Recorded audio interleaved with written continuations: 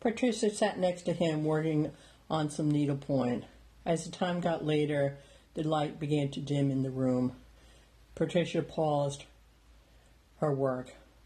"I guess I'll head to bed. I can't do any more work."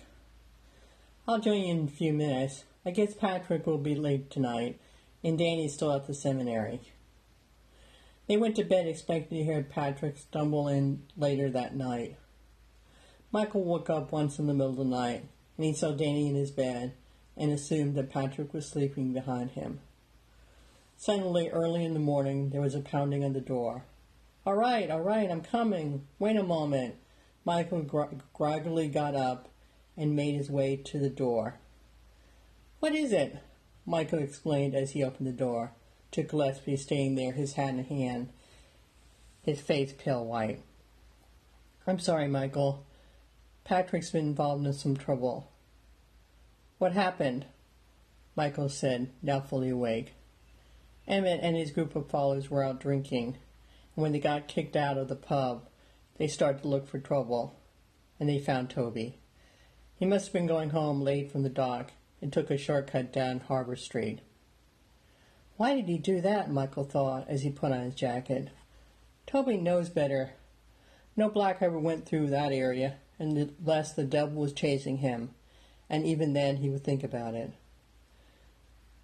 They caught up with him about the middle of the street, and they told him to dance and sing like a good Uncle Tom should. Toby refused," said Gillespie. Michael wasn't surprised. He knew Toby well enough to know he would never dance for anybody. Patrick showed up in the middle of the beating and tried to stop it. "You know, Patrick, you can't walk away from a fight. There was too many of them, and at least one of them had a knife. When we found them, Toby was barely alive, and Patrick was bleeding something awful." "Where's my son? I need to see him now." "I took him to my place. It's closer to where I found him." "What about Toby?" Patricia asked, who had woken up and heard most of the story. "Nothing we could do about him, ma'am. He's in God's hands." Patricia crossed herself and said, "Wait a minute. I'm coming with you."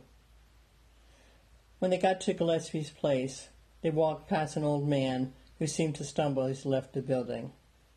They went upstairs and found Patrick lying in the bed. His face was pale and sweating, his eyes were barely open, and his teeth were clenched. Behind the bed stood a cop. "Who was that just left?" Gillespie asked. "The doc. He says there's nothing he can do." "He was drunk," said Patricia angrily. "Yes, ma'am, he was." Michael took a deep breath and then walked up to the side of the bed. "How you doing, son? It looks like you got yourself in a little scrape." "I'm okay. My stomach hurts awful, though," Patrick said in a voice that Michael could barely hear. "May I see the wound?" Patricia asked. "Nothing proper for a woman to see, ma'am," said the young policeman, standing next to the bed. "I was a nurse during the war, and I've seen a lot worse than this, young man." "Yes, ma'am," as he moved away. Patricia went up to the bed. "I'm going to take a look at your wound, Patrick. I'll try to be as gentle as possible, but it may hurt." "It's okay," Michael said. "Do what you need to do." Patricia lifted the blanket back and noticed the bandage was made of dirty cloth and was covered with blood and oozes. "These bandages need to be removed immediately," Patricia said as she started to unwrap them. "Michael, can you get me some clean cloth that's in the bag?"